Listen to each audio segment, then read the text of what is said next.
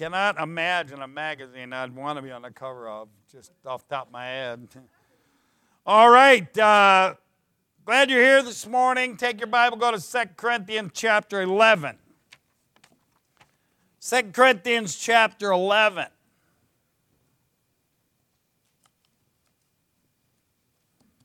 I was offered a camp t-shirt, but Pastor Kenny and I both determined that that's really not my color. But looks good on them, doesn't it? Amen. 2 Corinthians chapter 11, and let's begin in verse 1. Paul writes this, "Would to God you could bear with me a little in my folly, and indeed bear with me." You know, the apostle's asking for the benefit of the doubt. Everybody didn't understand everything he was doing, and he wasn't responsible to explain to everybody everything he was doing. But I think he comes to the point by the time he writes this epistle that he might just feel like he deserves the benefit of the doubt, and he's asking for it. And sometimes you need to learn to give your preacher the benefit of the doubt, even though you may not know all the details. You're never going to know all the details of the things that they deal with. Verse 2, it says, "For I am jealous over you with godly jealousy, for I have espoused you to one husband, that I may present you as a chaste virgin to Christ." Verse 3, "But," Paul did his job, "but I fear lest by any means, as the serpent beguiled Eve through his subtlety, so your minds should be corrupted from the simplicity that is in Christ." That's a fear that he had. Well-founded. It happens. Let's pray. Father, I love you, and I come to you again in the name of Jesus Christ. Thank you for this opportunity to preach. Thank you for these faithful folks. Thank you for those that have come out today. I don't know the spiritual condition of many of them. I pray if there's one in here that's not saved, that you'd save them. Pray the rest of us, God, would keep our guard up. And I just pray you get glory out of this opportunity to please you. And I pray it in Jesus' name, amen and amen. It says there, so your mind should be corrupted from the simplicity that is in Christ. I got saved 30 years ago. I came into church after making bond finally, and there's a track in the track rack, and it'd been around a long time then, and maybe some of you have seen it, and it's had a couple different colors, but it says, "God's simple plan of salvation." How many have seen that in your Christian life? Amen. No marvel, it was written in 1933. By a guy named Ford Porter. It's been translated into 129 languages and over 660 million are in print around the world, and they're still printing them. And it's real simple.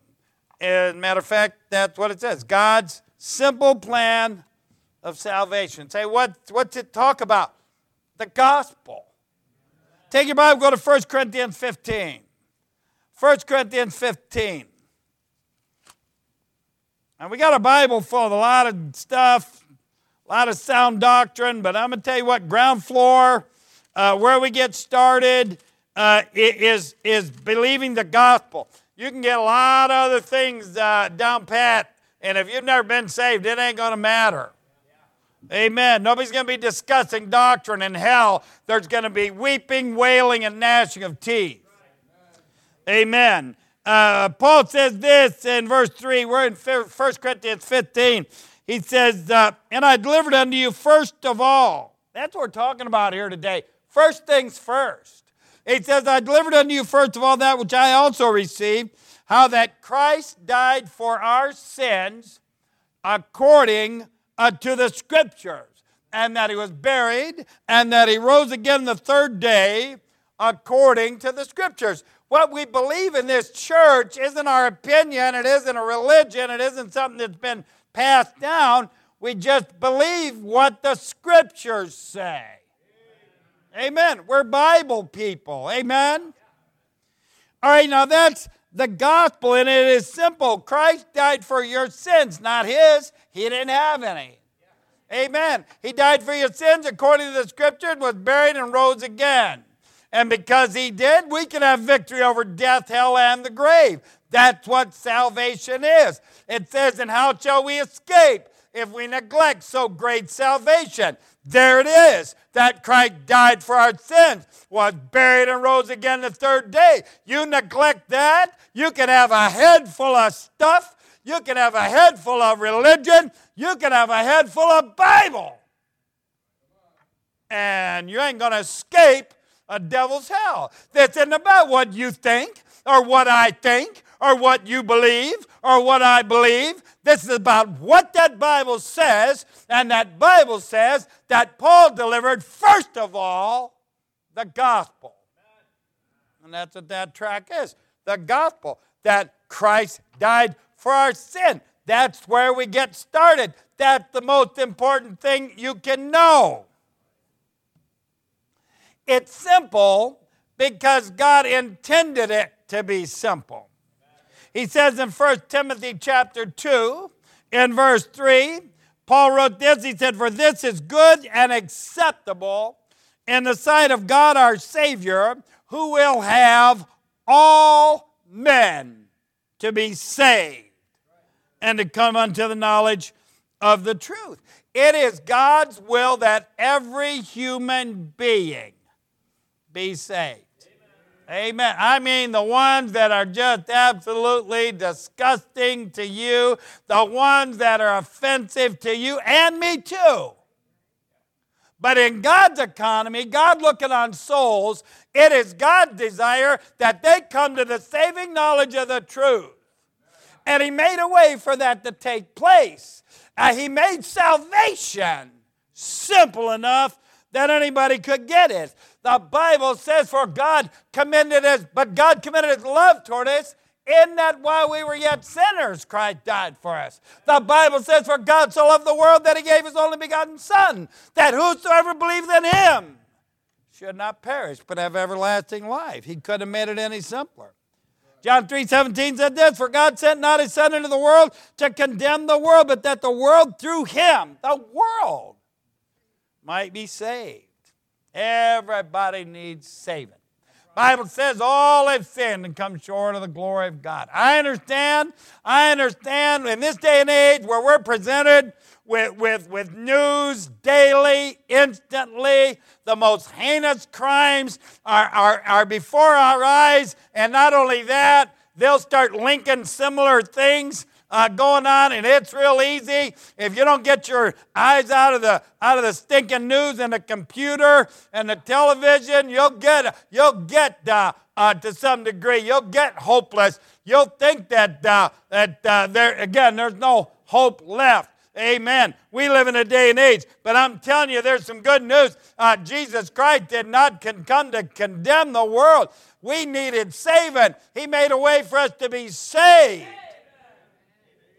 The danger of being bombarded with all this horrible news is that it's easy for regular people, hardworking, normal, charitable people, like most Americans. I said like most Americans. Listen, I'm in all 50 states, been on the road 25 years, and most of our countrymen are pretty good folks. Now, just because you get the worst of the worst paraded in front of you on a daily basis doesn't make it so. But I'm telling you what, being a good person and having never done that, is not going to get you into heaven. Only Jesus Christ is getting anybody into heaven. And God came up with a way. God committed his love toward us, not because we had good intentions, not because we're going to clean up our act. God committed his love toward us. And when we were the worst of the worst condition we could be in, he sent his Son, Jesus Christ, to die on the cross for us. That tells me he's real serious about it. Amen. I was in Montana last year before, something like, who can remember? I think it was last year. And this fella came to me after a couple of days of meeting, and he says, Brother Spurgeon, I've done some things. Tell me about the unpardonable sin. He had convinced himself, or he had conveniently convinced himself, that he'd done things that couldn't be forgiven that way. He didn't have to worry about Holy Ghost conviction, and he could just do whatever he wanted, because who cares? What difference does it make?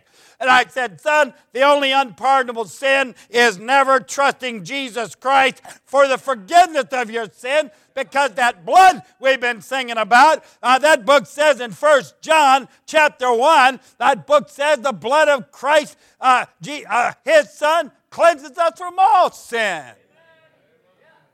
You can't get forgiveness if you don't ask for it. You can't ask for mercy if you don't ask for it. And I'm here to remind you, you need it. And you might be the best person in the neighborhood, in the community, but you still need saving because we're sinners. God's simple plan is the message this morning. I often think about, and I'm grateful for the fact that he made it simple. I needed it simple. You might say, well, Brother Spurgeon, how simple is it? How simple is it? John chapter 14. Go to John chapter 14.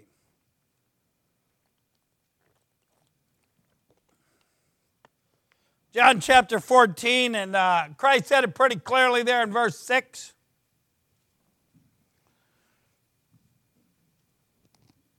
Jesus saith unto him, I am the way. Not a way, not one of the ways. He said, I am the way, the truth, and the life. And then for knuckleheads like me and some of you, he finishes the verse with these words, no man cometh unto the Father but by me. Now, I know that King James Bible is kind of hard to understand, so let me help you by defining what no man means. You ready? It means no man. It means nobody's getting to heaven by their own merit. Jesus Christ said, no man cometh unto the Father but by me. It's not multiple choice, friend. It's one choice. That's a blessing. For the first 37 years of my life, I made so many bad choices, and a few since. But since the cross, I'm talking about. But with my track record of bad choices, if salvation, if forgiveness was a choice, I probably got it wrong. I'm glad it's not. I'm glad it's like taking a test and it's multiple choice, but there's only one choice. Pick the following answer. A, and that's the only one. Some of you probably got that wrong, but I would have got that right. Amen. And I'm glad of that. Men said, I have witnessed it to a guy one time. I said, well, do you know where you're going to spend eternity? And Jesus Christ did this. He said, well, what about, I think he said Eskimos. And then he said somebody else, some other group. Well, what about some far-reaching, what about them? I said, right now, what about you? Listen, you come to Christ, I can tell you about some of that stuff, but it wouldn't make a lick of sense to you if you're not saved yourself. The Bible says the natural man receiveth not the things of the Spirit of God. This isn't about what about so-and-so. This is individual. This is personal. What about you, friend? That book says in Acts chapter 4 and verse 12, neither is there salvation in any other, for there is none other name under heaven given among men, whereby we must be saved. I'm going, that's pretty clear. I'm glad it's clear. That's simple. Amen? All right. Amen. God made it simple. Acts 16. Acts 16. One of my, I like these passages where people get saved in jail. Even if it's the jailer. I preached down in Bridgeport, Connecticut one time. I had, 78 inmates in a service, and there's about 10 correction officers standing around to assemble that many inmates, or maybe 8. And I'm preaching away at them. You preach all of sin and come short of the glory of God in a prison. You know what they do? They hang their head. They know they're sinners. You can move right on to the gospel because they know they're sinners. But I'll tell you what, that's why we like preaching in jails better than churches, because church people sometimes get mad at you. I'll tell them and say, hey, you're a sinner. People, who does he think he's talking to? I help you. You, Jack. Talking to you. Amen. When I preach in this prison in Brisbane, all these things, all these convicts, they're all, they know they're sinners. They're waiting to get the solution. And then there's all these correction officers standing there looking around. And I said, hey, you too, pal. You need it too. You might not have done what they've done. You're not here because of for the same reason they are. But you're going to die in hell. And all the prisoners like that when I start skinning the COs. We had 32 men saved in that service. I'd been saved about a year and a half. I went, wow, I wish I'd have got in on this earlier. And I still do. Here you got Acts chapter 16. I'll recap it for you. You got in verse 25, you got Paul and Silas. They're locked up, but they're doing right. And instead of woe is me and this isn't fair and I'm calling CLA, the Bible says that they were singing and praising God. And, of course, God heard them. The prison gate swung open. No prisoners escaped. That was a testimony to the jailer. I mean, listen, from my experience, if all the prison doors swing open, some of the guys are leaving. Okay, all of them, if they thought they could. And this jailer knew, and Paul says, hey, everybody's still here. And he knew something supernatural was at hand. In verse 29, it says, then he called for a light and sprang in and came trembling and fell down before Paul and Silas and brought them out and said, sirs, what must I do to be saved? Why would this pagan, heathen, Roman soldier, that's the keeper of the prison, that was his retirement plan, amen, he earned that position. Why would he be asking about salvation? Well, maybe it was because Paul and Silas were down there at their cell singing, what can wash away my sin? Nothing but the blood of Jesus. What can make me whole again? Nothing but the blood of Jesus. Hey, maybe the way Paul and Silas were handling that thing, this guy knew something was going on that he'd never seen going on before, and he came in and he says, sirs, what must I do to be saved? And they said, well, you're going to have to get a haircut, and you're going to have to take that bone out of your nose, and you're going to have to, get some britches on, son, and you're going to have to, and they didn't do that. Listen, religion does that sometimes. I know a couple, this guy's a Vietnam vet, got out, did 20 years with the Atlanta City Police Department, retired from there, became a Georgia State Trooper, and retired from there. I mean, he worked for a long time. And he was out visiting his son, who's an officer in the Navy, in San Diego, and went up the steps to a church. Him and his wife, they were out there visiting, and they were stopped at the door by a couple ushers and said, oh, we see you're visiting, and they weren't dressed exactly the way that somebody must have thought they needed to be dressed. And these were solid Christians in a church I preach at in Georgia. Love God. And they said, maybe you'd be happier at a little church. And they gave me shame on them, buddy. These people didn't know if they were saved, if they were lost. They had somebody, God forbid, a child of God turn up their nose at anybody that comes through them doors. When I came to church first time, I got out of jail on a Friday night and was on a pre-sentence investigation and a bail. And I came to church and I didn't know how I was going to be received. As a matter of fact, I was extremely apprehensive. And people are apprehensive. We meet them on the street. We meet them in places we go and we invite them to church. I'm going to tell you something. Lost people with histories, baggage, bad things, they think you guys are all a bunch of goody two-shoes that don't know anything about sin, if they only knew. And they come in and they're apprehensive, and that makes it more important than ever that we be friendly, that we make them feel welcome. If they turn out to be an idiot, well, we'll deal with them. But boy, you better treat them with with the same kind of love that Jesus Christ treated you. Amen. These guys didn't make it complicated. He said, sirs, what must I do to be saved? And they said, what? They said, believe on the Lord Jesus Christ, and thou shalt be saved. That's the simple gospel I'm talking about this morning. Thank God it's simple. It's simple enough for me to get it in a jail cell all by myself, 6 o'clock in the morning. Say, well, you know, those guys get in jail. I mean, I was preaching in Delaware. One guy went to a jail with a guy in a church there, and he'd been doing it 10 years, and, you know, he was kind of a grumpy guy anyway. And I went with him. He let me preach, and I give my testimony, bragged on the Lord. A couple guys got saved. I was excited. That's what I live for. Yeah. I mean, and I don't have to see one every week. It's cool, but it doesn't have to. I'd say a person gets saved every once in a while. I can go a long time on that. How many of you read my book? How many of you know who Taco is? He was in the book. He was a friend of mine in the old days. He is a real serious member of the club. He got triple life. I wrote to him for 10 years trying to win him to Christ, and he never responded. And he died of cancer in prison.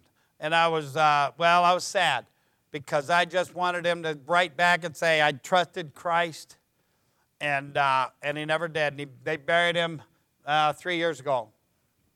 I'm in Florida in February having lunch with an outlaw boss that had been won to the Lord by Dave Turner down there. Some of you know him. And we're talking, and this guy's a brand new Christian, and he's got an uphill battle. And he says, did you hear Taco got saved? But I was on cloud 9 for like 6 months. Let me see, February, March. Oh, I'm still on that cloud right now. I'm still flying very high on that. I don't know about you, man, but listen, when a person gets saved, they live forever. There ain't nothing else going on down here that has an eternal consequence. And we can be in on it. Why? Because he made it so simple that even people like us can have a part. Amen. Amen.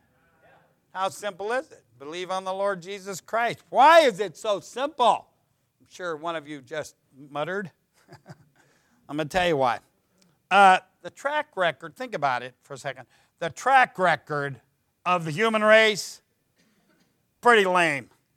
You know, Adam and Eve, 2 people, perfect, created in the image of God, 1 rule, no peer pressure even. And they blew it. They blew it. Not off to a good start, human race. Amen. So then human government took over. Obviously, that wasn't the answer. Still isn't. It says in Genesis chapter 6 and verse 5, and God saw that the wickedness of man was great in the earth. He sees that right now. And that every imagination of the thoughts of his heart was only evil continually.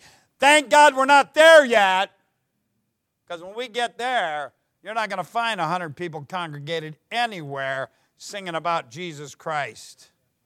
Amen. But we're getting there. That's the devil's goal. And when the Lord takes the church out of here, it's going to get dark spiritually.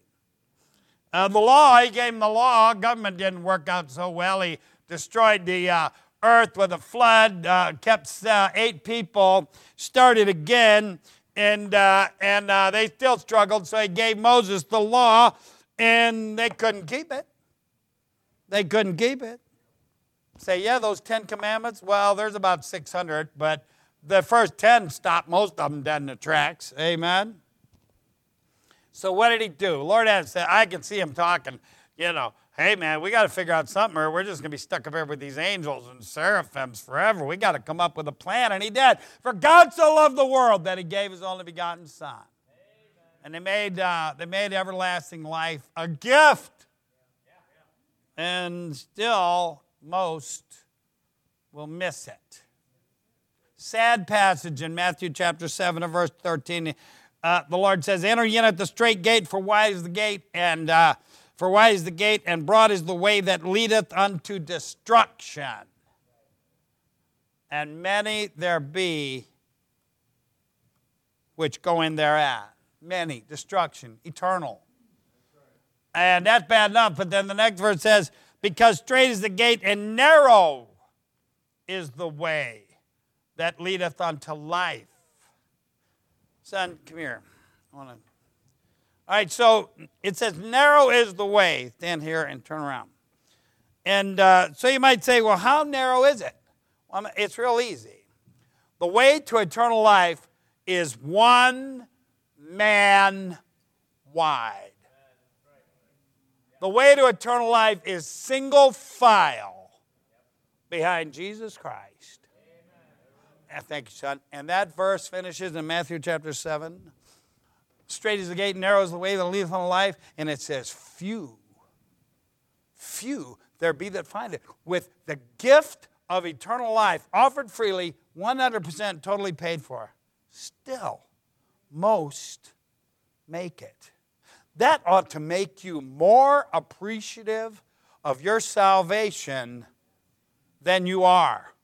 Some of you was raised in a Christian home. You've had this stuff given to you your whole life. Value that. I'm not diminishing that. That's the best possible testimony.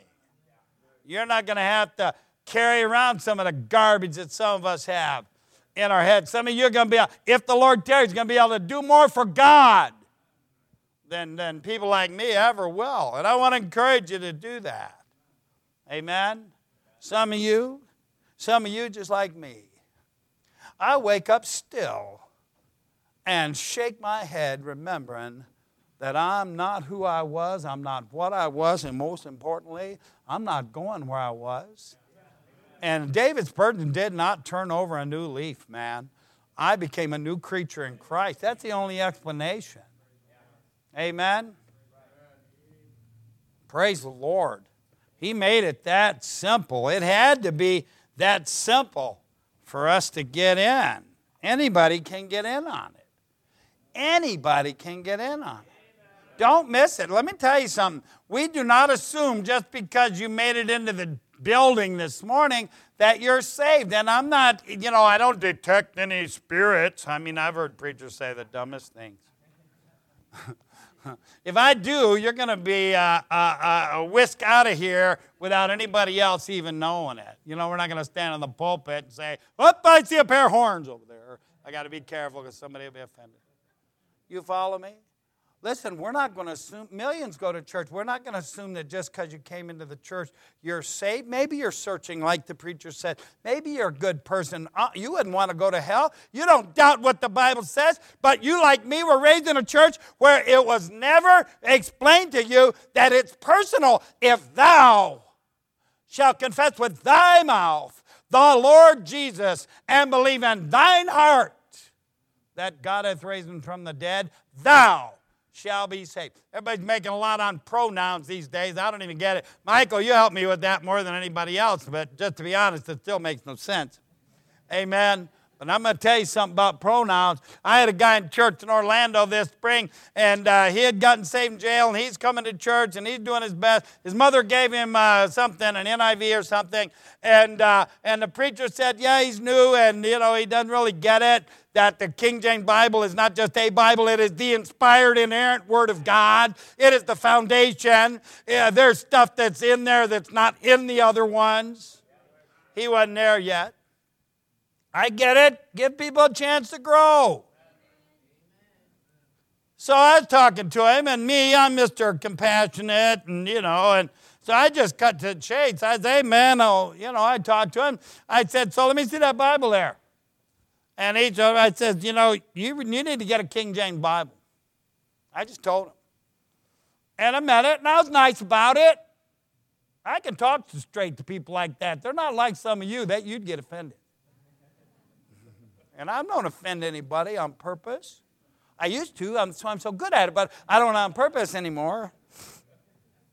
He said, well, the reason I don't have a King James Bible is because it's some of the stuff I don't understand. And I know what's coming when he said that. I know. I've heard it over and over. I said, well, okay, I get it. Okay, tell me what it is you don't understand. He said, the these and the thous.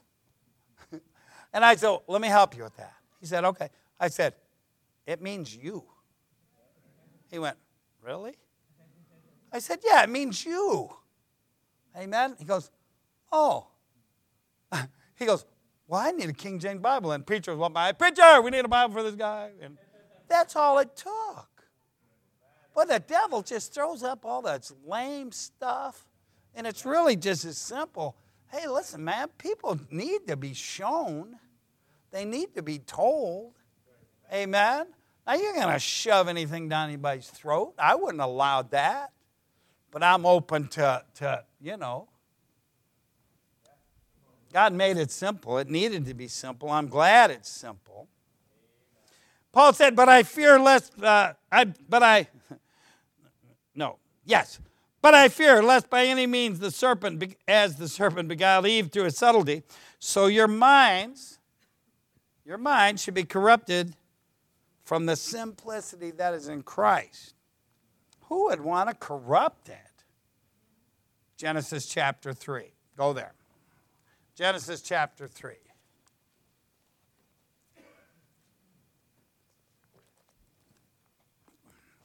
And look with me in verse 1.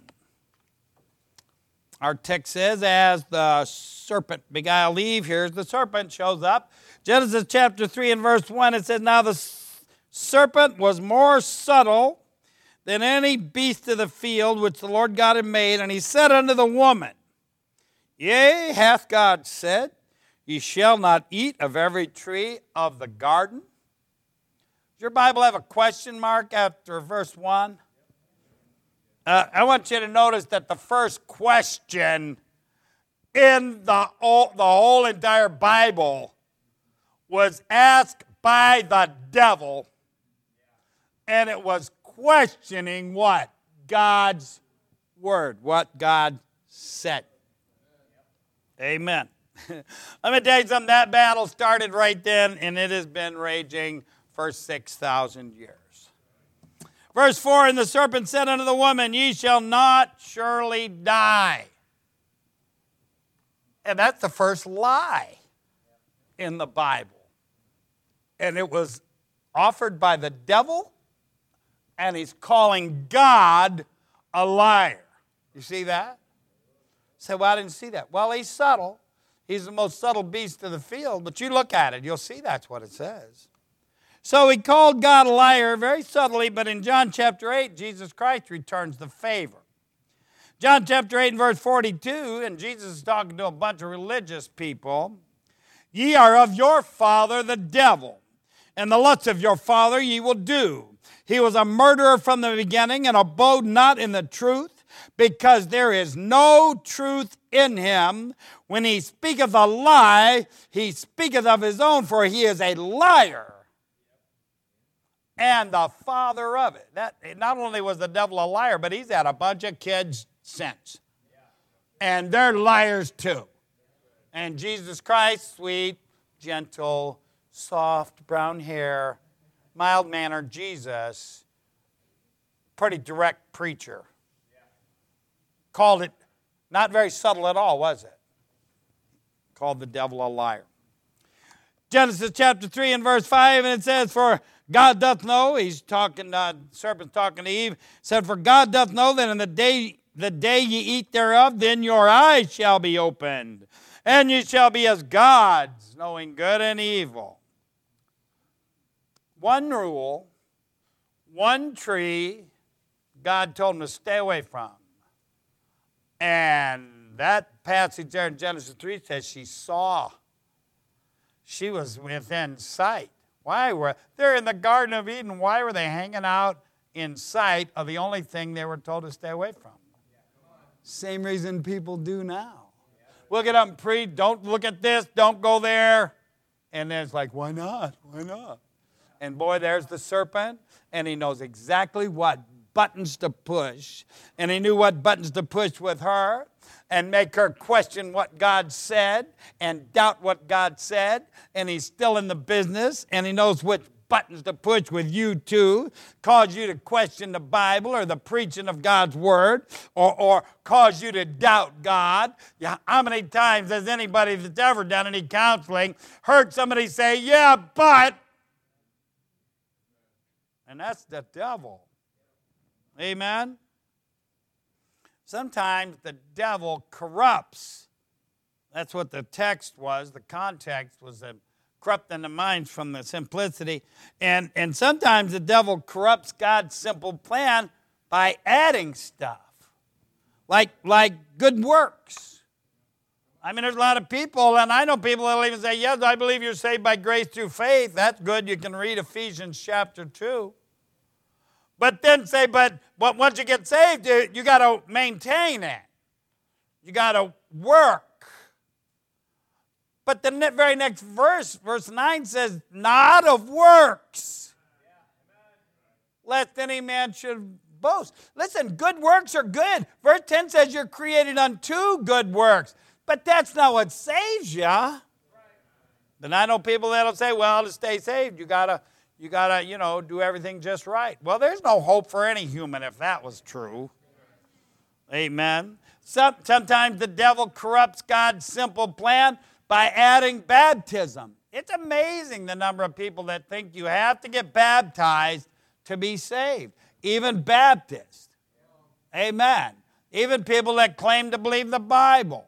I've been in churches a long time ago. I was in church where they gave an invitation for people to come down and get baptized to join the church. Amen. You have to be baptized to be saved. You have to be baptized to be in the church. That's not Bible. Acts chapter 8 and verse 36, it says this, and this is the Philip and the Ethiopian eunuch. And as they went on their way, they came unto a certain water, and the eunuch said, he just won the eunuch to the Lord, see, here is water. What doth hinder me to be baptized? He'd been in Jerusalem. He was a Jewish proselyte. He's up there hearing all the Jewish religious stuff. You know what else he's hearing? He's hearing about this guy named John the Baptist. He's hearing about that. He's also hearing about Jesus Christ being crucified. That's why he said to Philip, whom speaketh the prophet thus, of himself or some other man? And he opened the Bible at Isaiah 53 and declared unto him Jesus. And they're going on their way, and he sees water, and he remembers this water baptism thing, and he asked if he could be baptized. And Philip made sure in verse 37, he said, if thou believest with all thine heart, thou mayest. And he answered and said, I believe that Jesus Christ is the Son of God. Amen. You get saved by believing that Jesus Christ is the Son of God, then in the next logical thing, the next thing in obeying the Lord, and I challenge you, if you've got anything but a King James Bible in here, if you go to that verse in Acts chapter 8, that part that I just read won't be in there. They take it out. The importance of differentiating between getting baptized for salvation or believing on Jesus Christ. You don't have to take my word for it. Amen. I don't want my Bible tampered with. I think this stuff's kind of important. He asked about being baptized, and Philip baptized him, and baptism's a good thing. I got baptized. Amen. And but he wanted him, before he did, he made sure he knew, okay, I'll do it. That's good. But that's not what saves you. And again, who has convinced people for so many years that is? And we're talking, the subject of the verse is the devil. Sometimes he corrupts God's simple plan by oversimplifying it. Yeah, like okay, 1, 2, 3, repeat after me. Listen, it isn't the prayer that saves you. It says in Romans 10 and verse 10, for with the heart man believeth unto righteousness, and with the mouth, and the prayer is important, but with the mouth confession is made unto salvation. I had a prisoner say one time, well, what does it mean to believe in your heart?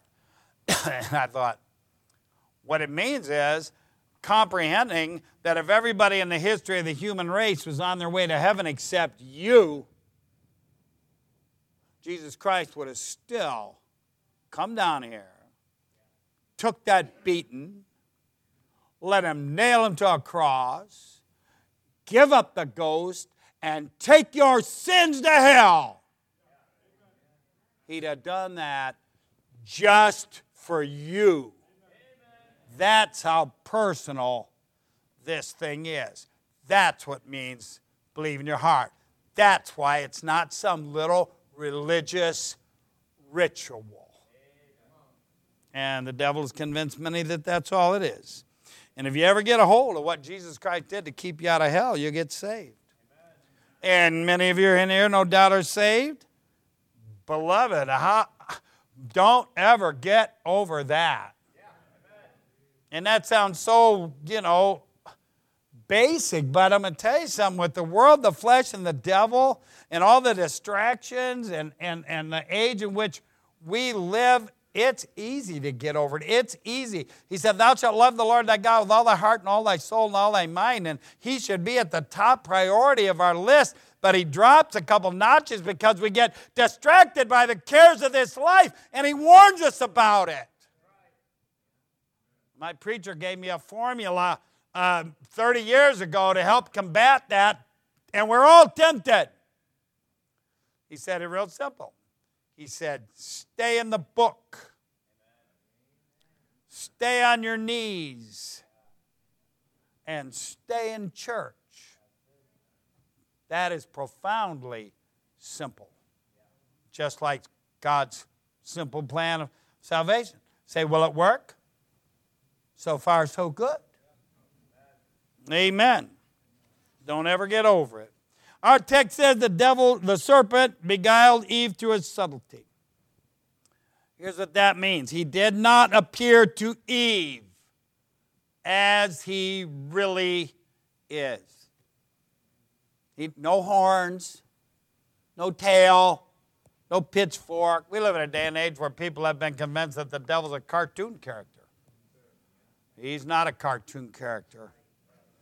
If he would have appeared to her as he really is in his fallen state, she wouldn't have been talking to him. She'd have been terrified of him. And the exact same truth holds for today. 2 Corinthians 11:14 says, and no marvel, for Satan himself is transformed into an angel of light.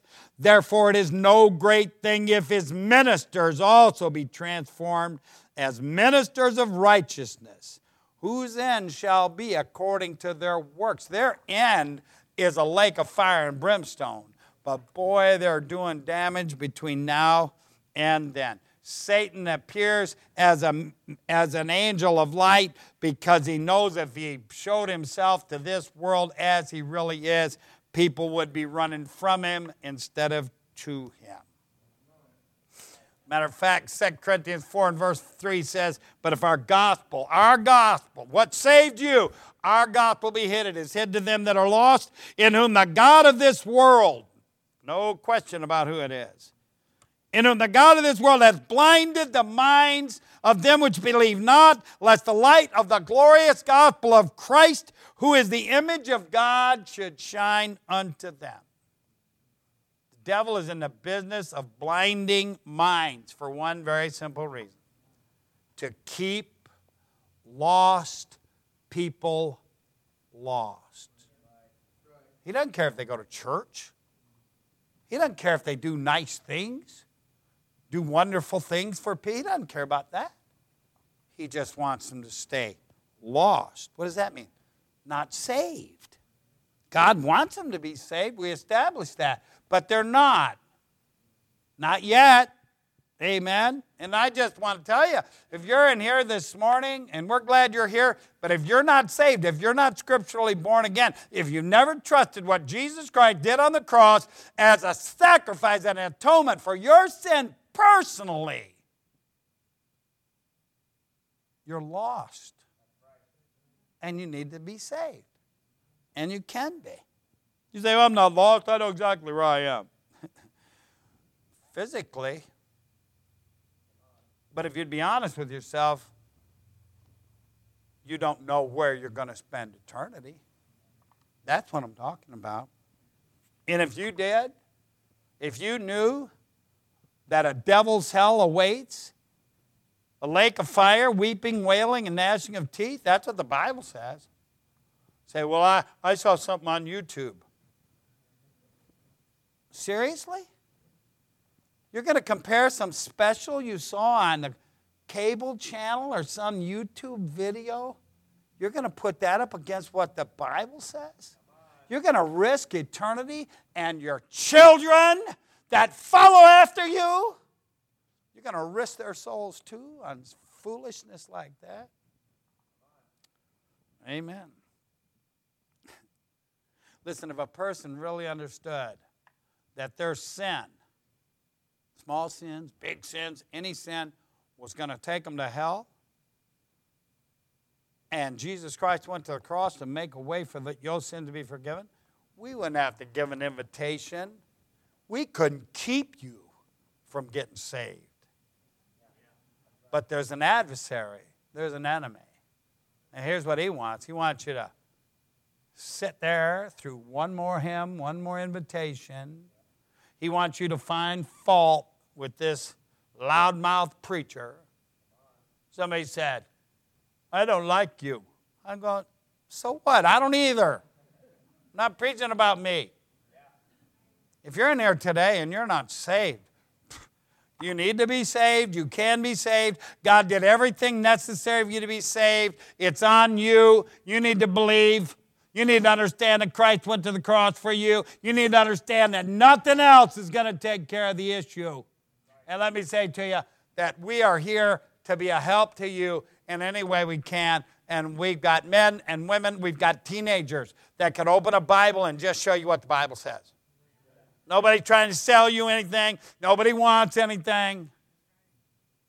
How many of you knew everything I just said already? How many of you knew that? How many of you would raise your hand and say, Brother Spurgeon, I'm saved. I know I'm saved. All right? Well, I figured that'd be the case. Say, why are you preaching this on Sunday morning? Hey, listen to a bunch of saved people. Well, I told you, first of all, I don't take for granted you are, and if you're not, you need to be. And you can be, and I hope you get saved today. But you know what else is true? All you saved people, you know people that aren't. Good chance some of you have relatives that aren't.